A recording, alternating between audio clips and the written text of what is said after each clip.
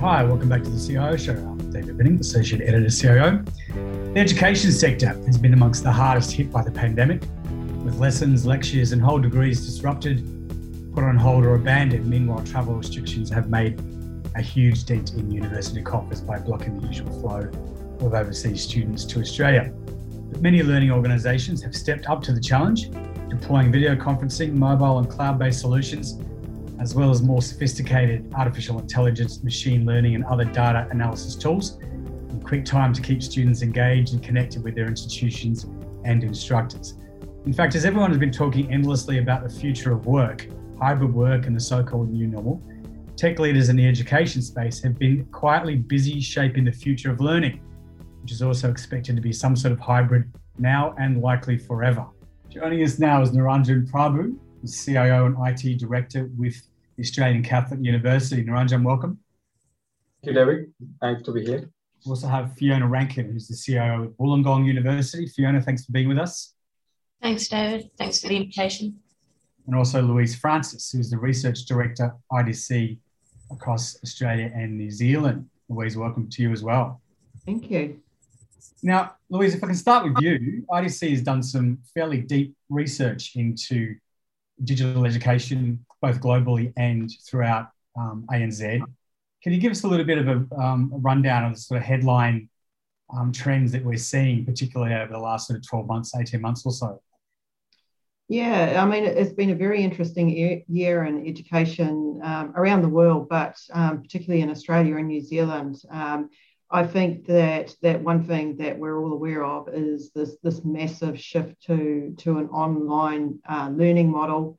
There's been a lot of lessons learned along the way, a lot of successes, but we've also seen, there's still quite a few areas where schools and education providers are really struggling to grapple with the technology and match the skills that they have now with that technology and digital learning as a whole. I think we were talking the other day about hybrid learning, and this is the way that IDC sees education going forward for the future. Like hybrid working in most businesses, hybrid learning is going to be that mixture of physical education and digital education. Some people call it phygital education, the combining of the two factors. And like any kind of hybrid environment, it's going to be having the balance between the best of both worlds. You're not going to see an either or unless we're in this crisis situation where schools and education providers are forced into a position to provide services online. But one thing that we've seen in the last year is there's been this rapid learning curve around online learning. And associated with that, we've seen a uptick in cybersecurity events, issues around privacy, but also there is a lot of concern around the well-being of students, the well-being of the teachers and the teaching staff, but also thinking about how do you close the digital divide? How do you create equity in this very digital environment?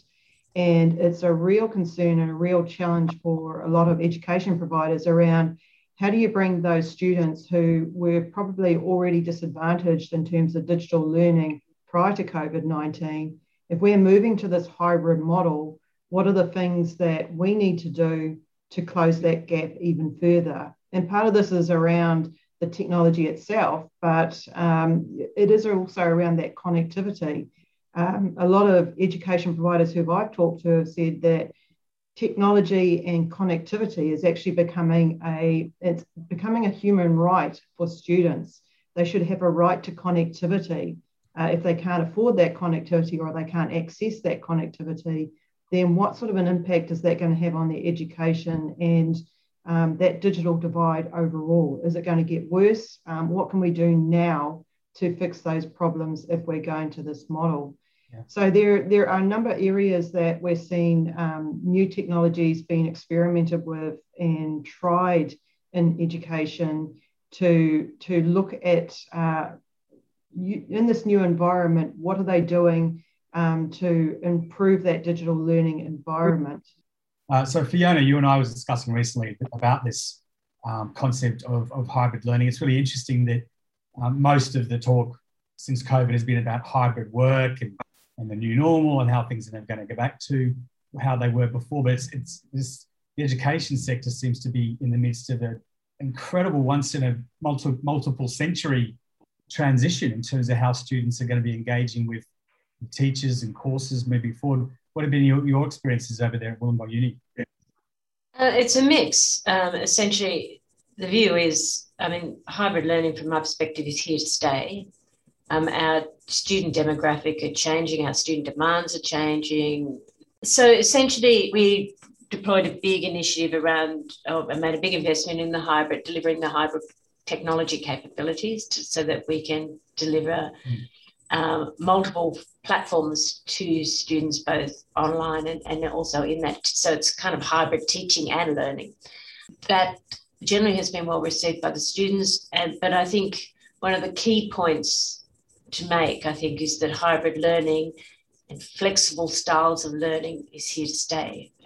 Essentially, our student demographic is changing. We've got more students that are likely to be working home. We've got students that are starting university, entering the university at an older age, that they have their own commitments, they have home commitments, they might be parents. Yeah.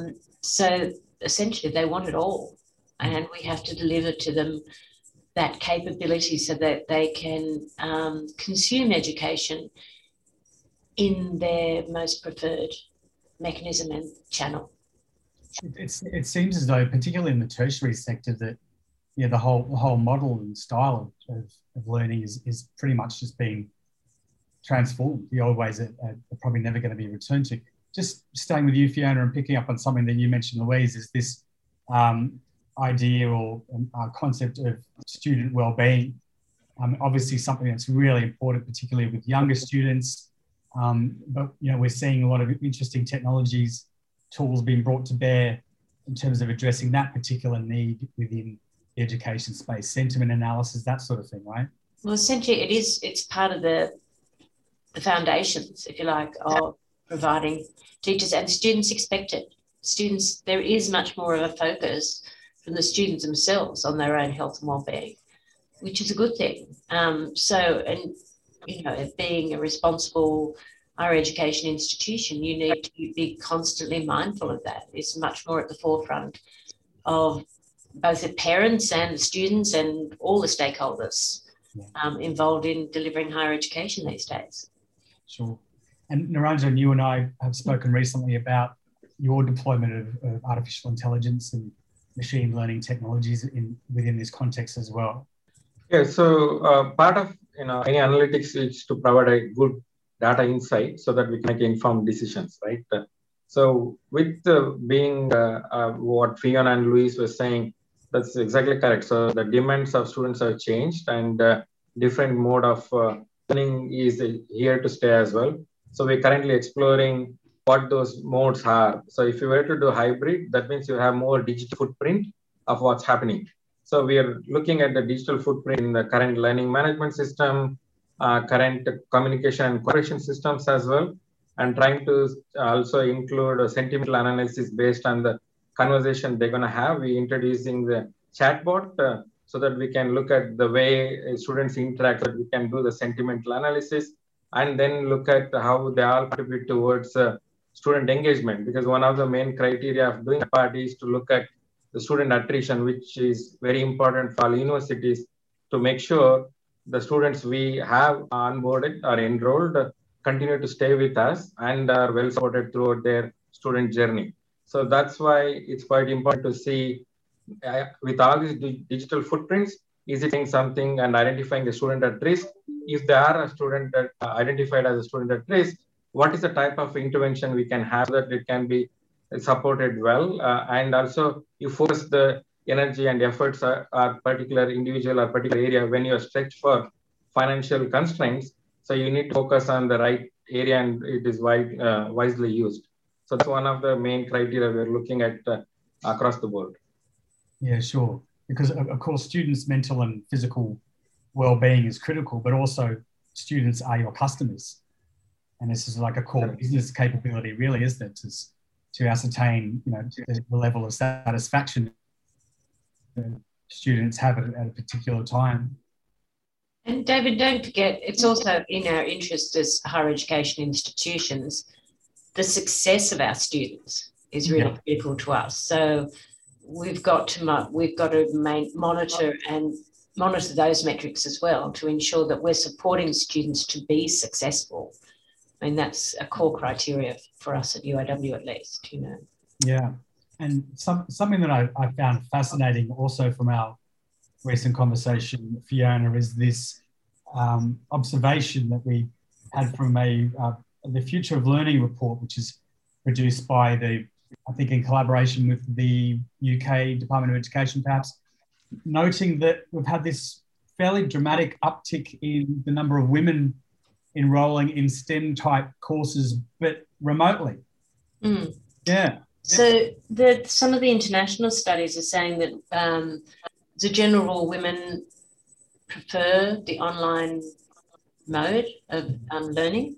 Yeah. And the interesting and the great, which is really good news, is that they're taking more STEM-related courses, which is fantastic. It's an interesting psychological question as to why that is, but clearly women, I think, have much more trust. They have more, the sentiment around that report says that, women have a lot more faith in education, bringing equity and a whole bunch of things, and are much bigger believers in relative to men, bigger believers in the power of education. Yeah. But it's interesting that coming out of the whole COVID crisis, that women are starting to pick up these STEM subjects more, which is fantastic. Yeah, I mean, obviously CIOs covered a lot of this conversation about gender balance in the tech industry, and personally, I think that's the most fascinating piece of data to sort of enter that conversation for many, many, many years. What are your thoughts on that, Louise? Yeah, I agree, and I think it goes a bit deeper than that. I was talking about equity before, but one of the things that we're finding out from our research is that digital learning and adaptive learning in particular is bringing people into higher education who wouldn't necessarily be fitting into a physical environment.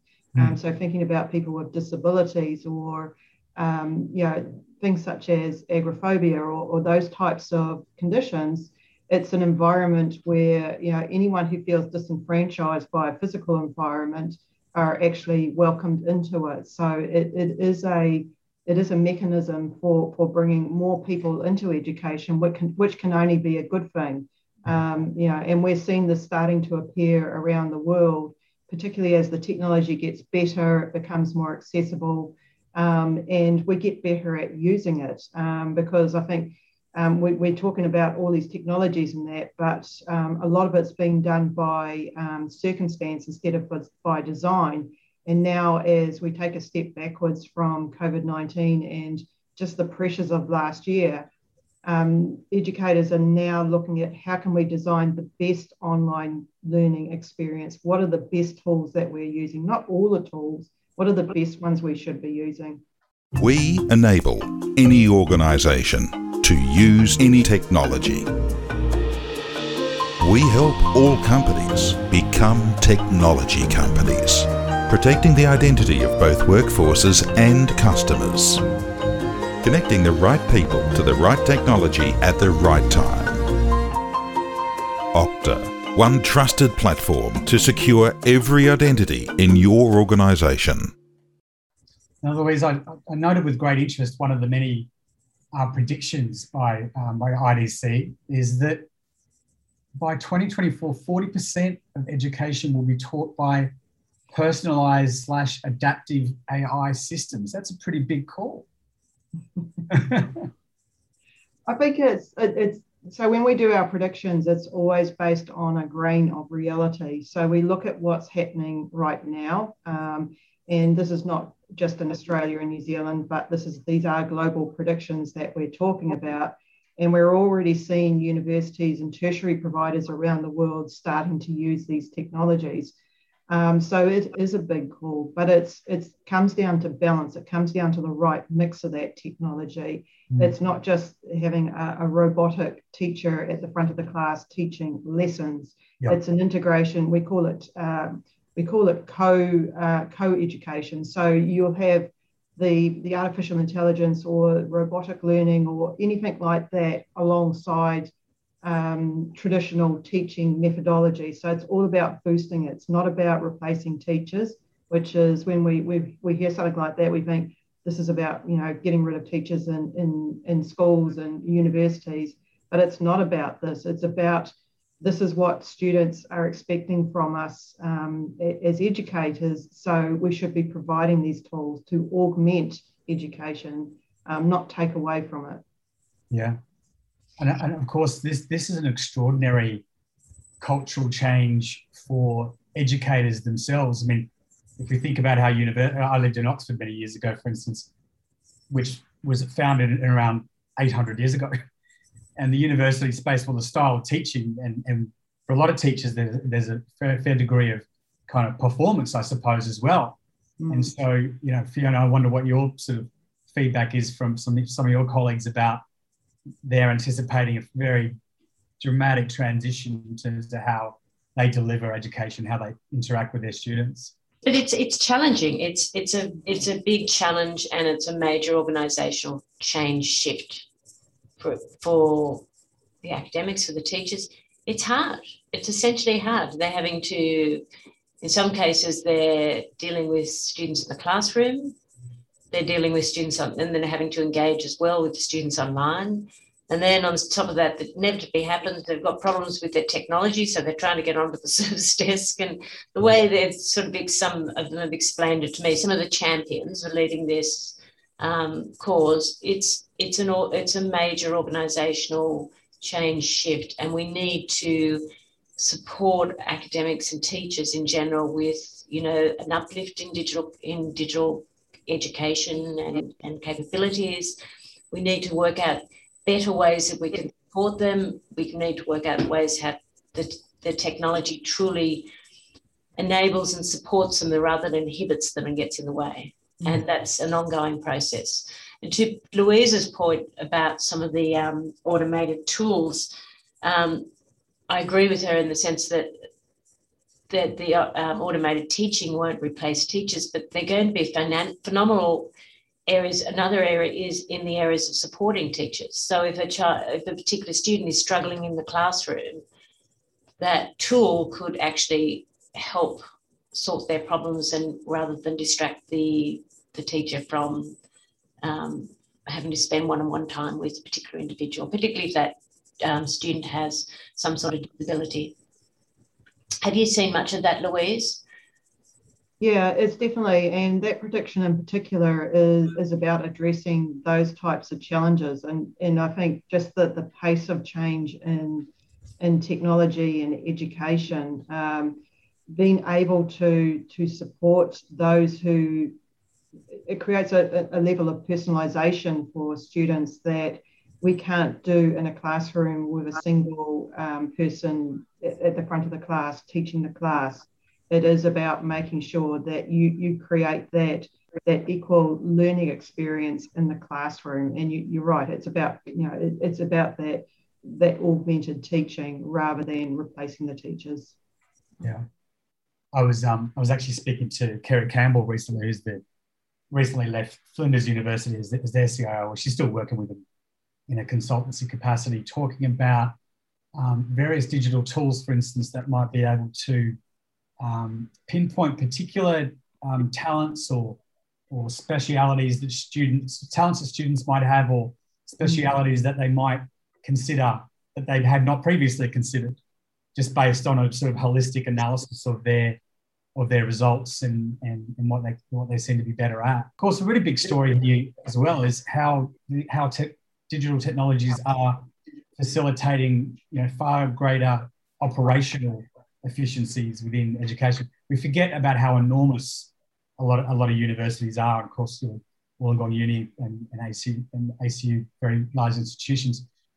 What are you seeing in the next couple of years, Louise, in terms of the capabilities that are available for these institutions to, perhaps rival some of the smarter retail or more digitally native industries in terms of that, really bringing data together and operating far more efficiently. Yeah, operational efficiency is something that we're seeing across all industries at the moment, and particularly after last year, there's this real focus on how do you create this operational resiliency, and education is no different. We're seeing the same things, and one thing that we definitely saw last year, despite all the challenges and everything, there was this real growth in the use of automation and the plans around how we're going to use automation to do that stuff and adapt very quickly and react very quickly to changes in the environment.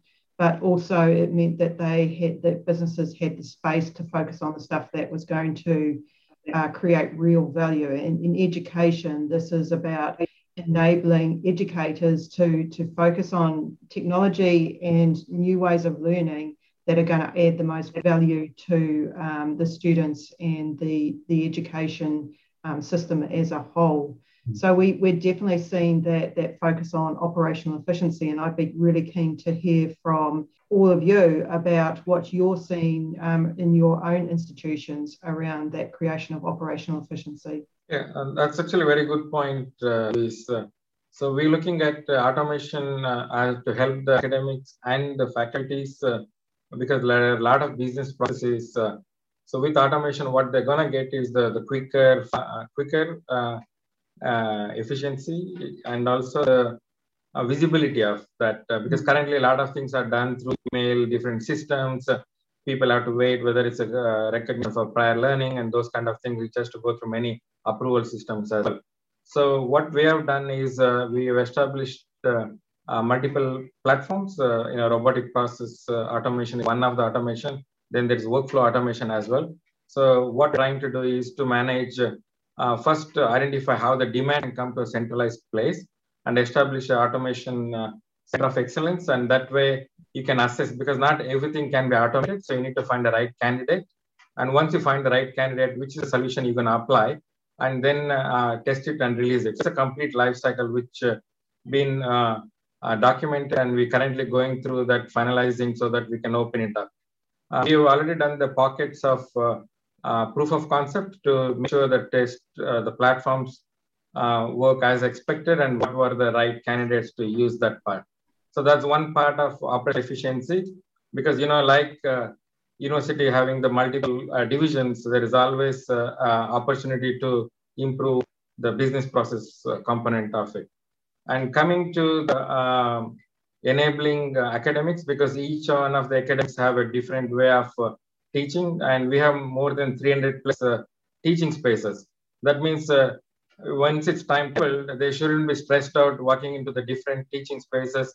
Now they use a different technology, because some of the cohorts for the timetable course might be smaller, like 40 to 50, both online and offline on campus. Some might be much huger. So that means the technology will differ walking into those sessions. And we also have a lot of sessional staff who come in for a short time for teach and then go. That means they wouldn't have understood the technological changes. So they won't have, it's also the different way of speaking to the camera to come speaking to the student. Now we're making it more complex. That means they need to be mindful of people online are not neglected while they're teaching for students who are on campus or in the class. So those are some of the challenges we are currently doing the use cases to make sure we define different set of standards to accommodate different kinds of pedagogy. And that way, that can be timetabled properly, and then we can provide the information beforehand online. So we trying to do the 360-degree photos of all the teaching space. So before you go to the classroom, you can see literally, does it have a whiteboard? Does it have a projector? Does it have multiple screens to do the active learning, so that they can see that? And also we're trying to include a small 2-minute quick video so that they can have a look at it. So in that way, they know the technology they're going to operate in that particular room. And then they also can be comfortable in terms of seating, location, and other stuff. So those are some of the things we've done in the meeting room spaces. Now we're expanding that into teaching spaces. So some of those efficiency we need to bring it forward. Yeah. All of these things are only be effective only if it's adopted well, because technology is there. It's more about how the change management is managed, how we get champions, identify the true needs.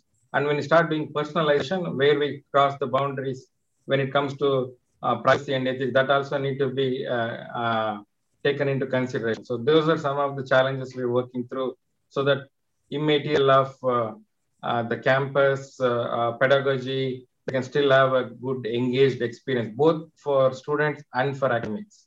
Yeah, I mean, it really is the mother of all change management sort of challenges, isn't it? Yes. Fiona, you and I were talking about this recently as well. I mean, you had a financial services background before you sort of moved into education, and you've been in the process of, I think you're perhaps towards the end of a very substantial digital transformation initiative that kicked off in 2018. How have you found that and bringing everyone along with you on the journey? It's been good. It's been very successful, but it's been challenging, and there's been a lot of organisational change aspects which have been quite demanding, which are to be expected, whether I'm in financial services or the higher education. It's just typical. It comes with the territory when you do major, large transformation programs. From our perspective, it's very, in terms of the automation piece, it's very similar to what Niranjan and his team are doing. We're looking at RPA, we're looking at artificial intelligence across the standardised processes. I'm running a major program where we're looking at removing all the paper-based manual processes within the organisation. That's my mission. How's that going? It's going very well, actually. Yeah? It's going very well. But it's again a case by case and prioritising which ones do you take out first. As I mentioned, we, as part of the overall larger strategic piece, we've been looking at some of the foundational elements, and we've introduced a new HR and finance system, which is, again, getting to the holy grail of straight-through processing. We're looking at a whole raft of systems around the intranet, which I hope, again, improves engagement, but also improves processes and gets us to that, to improve and enable those digital capabilities. We've been looking at relationship management systems across the board, whether it be from the student's perspective, capturing the student's engagement right through to the initial query to their graduation and alumni. And also looking at the relationship management within the sector around, how do we manage our relationships, which then ties us into some of our legislative requirements relating to foreign interference and issues like that, some of the legislative requirements. So we still have a lot of major programs underway, but we continue to make progress. But it's similar to Niranjan, it's not necessarily a one-size-fits-all. We've got to, particularly if it's even the RPA, it might work in one area really well, but in other ways you might need more of a workflow tool. So it's getting those sorts of, putting the right solution in to address the issues and to drive through those operational efficiencies. Yeah, I mean, for all you CIOs and CIOs who are not working in education, it's worth sort of emphasising that managing, this often thousands of students, young people typically, there's a huge mobility challenge. And of course, a fairly significant security challenge, as we've discovered, a lot of organisations have discovered, particularly last year, the hard way, with a fairly sharp rise in ransomware attacks on academic institutions, not just in Australia and New Zealand, but abroad. What's your view on that, Louise? And what should CIOs in the education sector be doing to shield themselves in that regard? Yeah, it's quite a complex conversation. Probably we haven't got enough time to talk about it all today, but you're right that we did definitely see in the last 12 months, particularly in very vulnerable industries such as healthcare and education, this uptick in ransomware and cybersecurity attacks. And we've always understood that the education sector and the healthcare sector have had weaknesses around their approach to cybersecurity, even prior to COVID-19. but we know that there are weaknesses there. There is almost a complacency that because we're in education, we're not necessarily a high value target. But a lot of the targets are around, we've seen some phishing attacks occurring, identity theft, and because a lot of the higher education providers are involved in quite comprehensive research programs that have commercial aspects to them, we're seeing that targeting of large tertiary education providers around the world. It's not easy. I think the acceptance that there is a problem is the first step, as with anything. And it is about approaching it, particularly as these new technologies come on board, we move to an online environment. But the approach to security almost felt like the threat was coming from within, from the students, when they were talking about security, rather than something coming in and affecting students and teachers and the teaching environment itself. So it is a big challenge, and I can't profess to solving that challenge right now. There's more and more investment happening around particular tools that will help overcome these areas. The adoption of things such as artificial intelligence and automation, but also universities and their own security, what they're doing around cybersecurity and effective ways to address those areas is something I think we could take advantage of as well. Yeah. So I don't know what Fiona and Niranjan think about this, but that's from our perspective, that's what we're seeing. Staying with that theme about managing students on the edge, I notice also that IDC has predicted that 5G is going to be a really important technology in the education space going forward, Louise. Yeah, it is. It's still pretty much early days yet. There's a few areas where we're seeing pilots occurring about how you use that technology. Anything that requires that latency is going to be really important. It is a way of overcoming some of the challenges around slow internet access in some areas, particularly in that high research environment that we see. So again, early days, and we'll probably watch the space and see what's happening going forward. We are doing quite a bit of research around 5G at the moment and looking at those use cases. I just completely concur with Louise. I think 5G is going to be a real game changer for the higher education system. I think it's going to be fantastic. And to Louise's point, I do hope it helps minimise the digital divide, but it's going to encourage a whole bunch of collaboration, whether it's between researchers and industry. It's just, and the capabilities that will enable the academics and the teachers, 5G will do for them. I think it's going to be a major game changer for the higher education sector. Is I'm with Louise, so I look forward to IDC's future research on that and some further case studies. I think it's going to be really help us to think outside the box as a sector. Fiona, what sort of applications do you have in mind? Have you sort of thought about in terms of 5G in the education space? Well, to Louise's points earlier around some of the augmented teaching capabilities those things in the classroom, and some of the case studies I've been looking at is really then, if you've got a child or a student who has disabilities, I've been looking at that from the support function. 5G will really enable that. Some of the actual research capabilities, enabling that much more seamless collaboration between, whether it's researcher to researcher within the higher education sector or researcher to industry or groups of researchers. So it's really going to turbocharge that collaboration piece, which I think is going to be a really interesting, and then how do we look at the new paradigm of teaching and learning? How do we look at the new paradigms around research, etc.? There's a whole raft of new possibilities that 5G will enable. There's long been a very energetic conversation around, the importance of universities to have closer collaboration with the private sector, with industry. Do you think 18 months now after COVID first kind of arrived and Australia, New Zealand, that academic institutions are better placed in terms of that, connecting, collaborating with the private sector? Yeah, definitely. I mean, the collaboration was always there with private sector in the past. What this has done is to increase the collaboration, because everyone looking at different channels of revenue, different channels of digital learning, different channels of collaboration. So that has increased.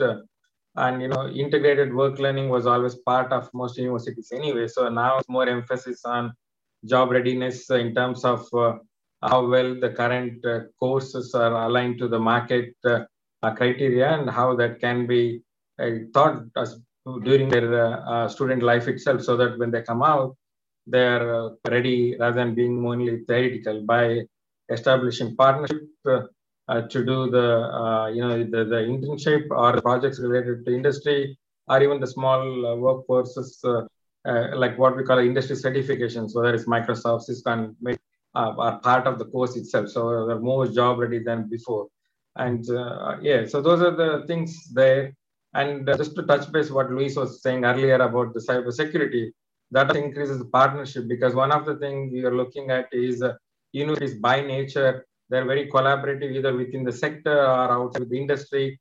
That means there is a lot of data exchange between those. And also because the graduates in terms of placement, they work in hospitals and schools and other areas. So they need to be connected as well. So they all provide challenges to security while enable collaboration. How can you still protect your data, especially the amount of student turnover within the university? There's a huge number of privacy data as well.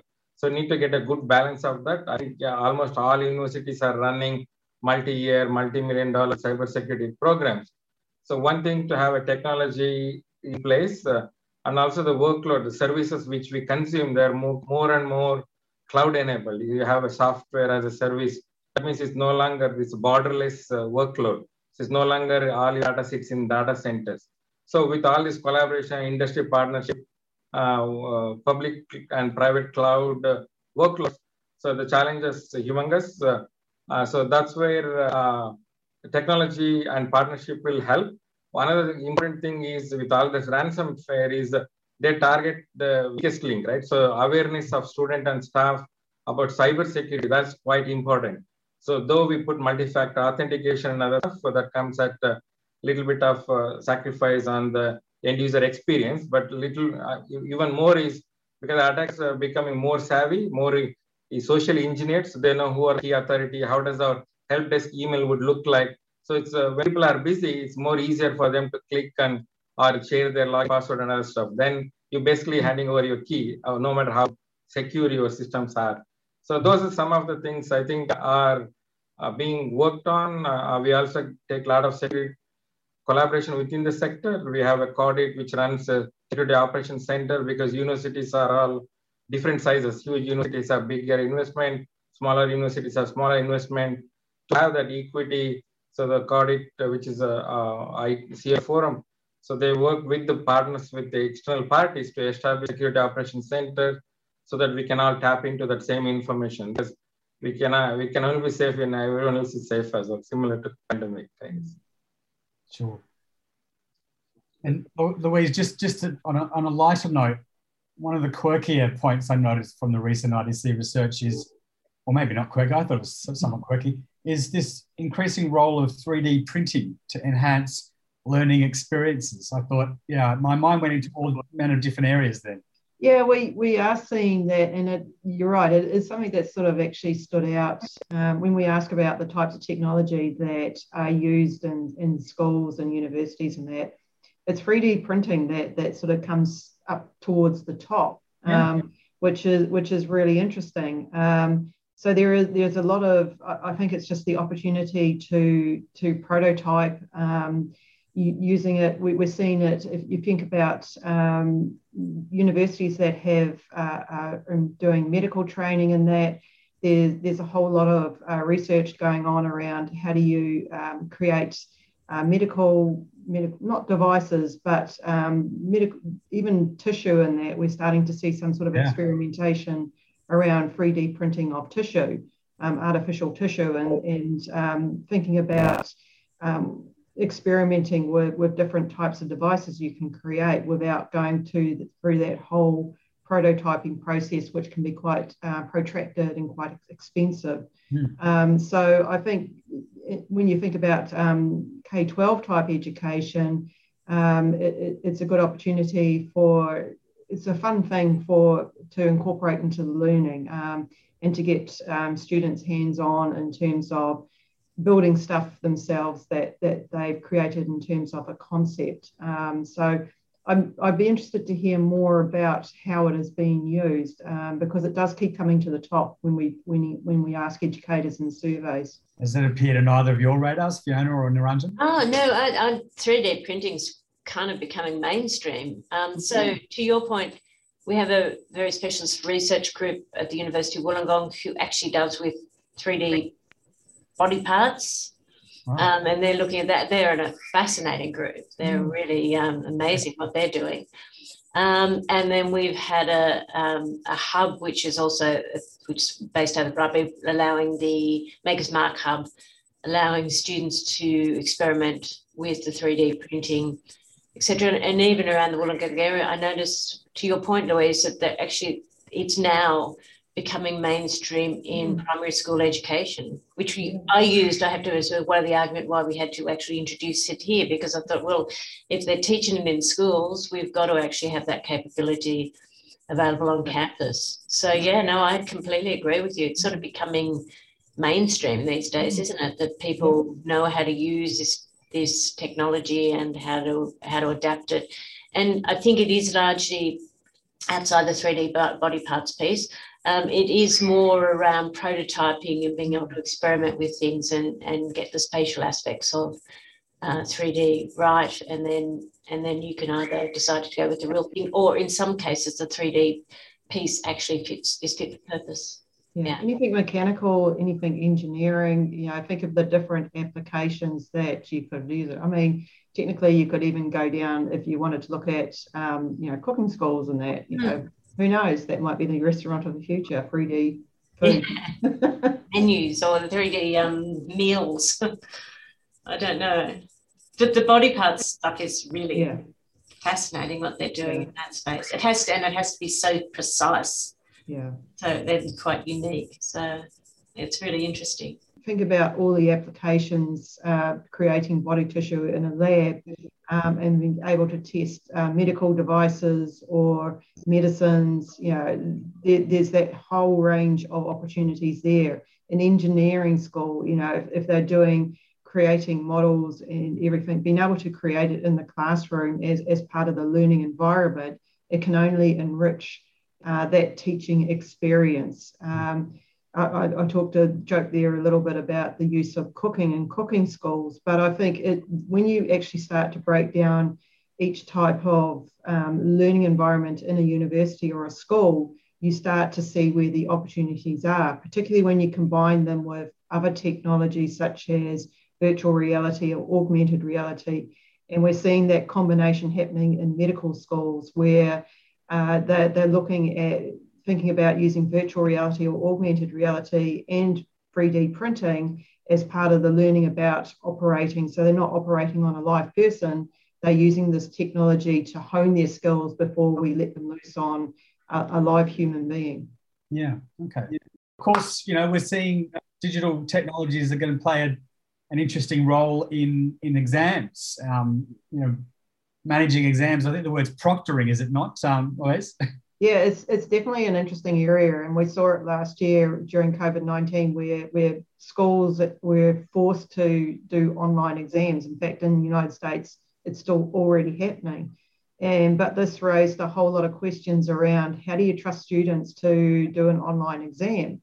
But the technology that's being developed around online exams and proctoring is incorporating tools such as artificial intelligence and monitoring. So when a person is doing an exam, it's monitoring their facial reactions. It's seeing whether they're speaking to somebody, if there's somebody else in the room. Is their behaviour what you would expect from somebody who's doing an exam? So I think there's a whole raft of technologies that's going to start to emerge as online exams become part of the norm. Is that what you're seeing too, Fiona? Well, I think one of the interesting things about that is there's some question marks around some of the tools that have been deployed out there that really question the whole issues around privacy. You have a camera potentially in a student's bedroom, which could be their study, question marks, but is that an infringement of privacy? There's a whole bunch of privacy-related issues there, I think, which coming to the fore in terms, and particularly in terms of the adaptation of the deployment of some of these early tools, which haven't clearly quite got it right. And as a result, students are protesting against that, and rightly so. That's a serious hot potato to chuck in this late stage of the conversation. Is that what you're finding too, Niranjan? Yeah, very much with what Fiona has highlighted. So we have to change the platform as well. So they're not fully matured yet. So we need to make sure how the invigilation happens in classroom is very different to online, and how we cover the privacy and also the key capabilities. Because if you make it democratized and every student can have that kind of capability in laptop or the desktop, because we need to make sure that properly invigilate. And also the commercial model for invigilation in a one-to-one costs a lot, where if you had invigilation is done in the universities, so you can invigilate more than 100 students in a big hall. Whereas when you do it on video, so they're charging one-to-one. So that means we have 35,000 students plus. So that means a huge cost for invigilation when we do online. That's another thing to consider as well. Yeah. And in some legislations, they're actually mandating it. Like we've got camps in Dubai, and they get that government sort of saying we need to be deploying that tech. So it's a really, really interesting area. So just rounding this out, we haven't talked about K-12 terribly much, but what proportion of primary/high school do you think would actually have a CIO? Probably fairly low, and do you anticipate that changing in the future? Yeah, I would say it is fairly low. In the larger schools, yes, we're seeing it happen more and more.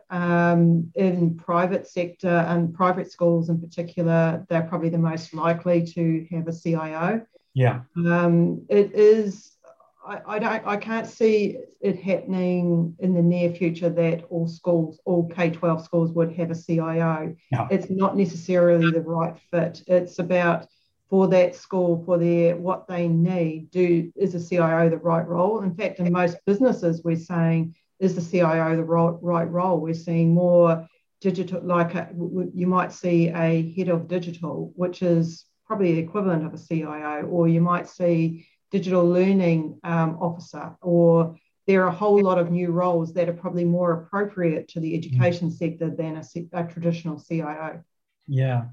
And of course, a lot of these technologies we've been talking about, for instance, AI, machine learning and video conferencing, are a lot more user-friendly now. So, hopefully we'll see those technologies being brought in to assist, arguably the students that have done it toughest perhaps through COVID is the primary school and high school students. But guys, fascinating conversation. Really appreciate everyone's time and look forward to having you all back on the CIO Show again soon. Thanks, David. Thanks, David. Thanks, Niranjan. Thanks for joining us. We hope you enjoyed it. Now, APIs have been around for a long time, but over the past few years, they've become an increasingly indispensable tool for CIOs and organisations of all types. Forbes recently described them as the essential connective tissue that enables companies to securely and quickly exchange data and information with the outside world, with potential to improve business results by almost 50%. In our next episode, we talk to CIOs and analysts about the evolution of the API space, where they're having the greatest impact at the moment, and how to develop the best strategic framework for maximising their value. We hope you can join us.